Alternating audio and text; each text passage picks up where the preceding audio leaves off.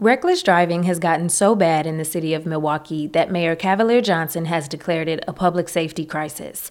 In recent years, the city has allocated more than $30 million to safer roads, curb extensions, speed humps, and traffic circles.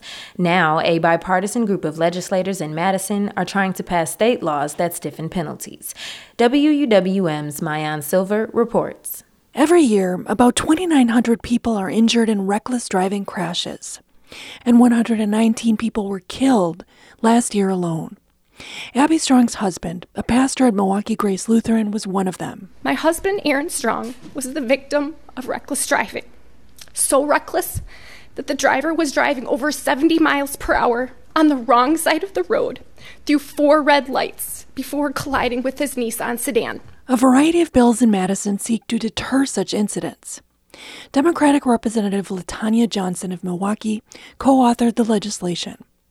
On Tuesday, she recounted for lawmakers a reckless driving event that was personally devastating. My daughter's friend, 22-year-old Christina Marlene Hernandez, we called her Marlene, and her best friend Francis were riding in an Uber headed to Marlene's house when their Uber was struck by a reckless driver in a stolen car. Marlene was pronounced dead at the scene. Johnson and Abby Strong spoke to the Assembly Committee on Criminal Justice and Public Safety.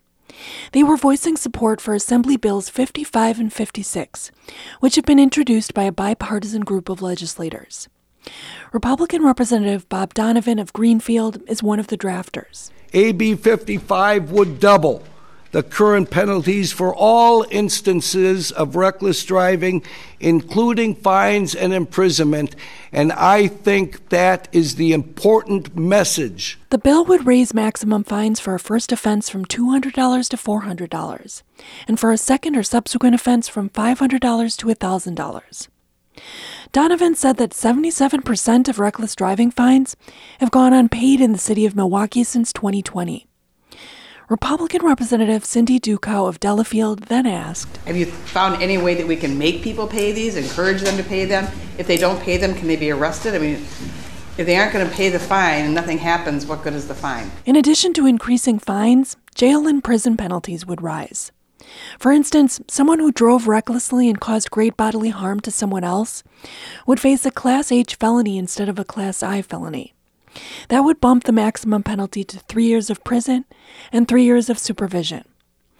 AB 56 would allow municipalities to pass ordinances to impound cars driven by reckless drivers when the owner/driver has a previous conviction and has not fully paid fines. This legislation will assist in the removal of the instrumental tool in reckless driving, the motor vehicle. Milwaukee Mayor Cavalier Johnson was in Madison for the public hearing to support the new legislation during what he declared as a public crisis. And anytime a local government has the opportunity to have more tools at their disposal to address a situation on the ground that we deal with at the local level, the stronger position will be in to be able to actually find some resolution to those problems. But it's not clear that harsher penalties for laws do the trick.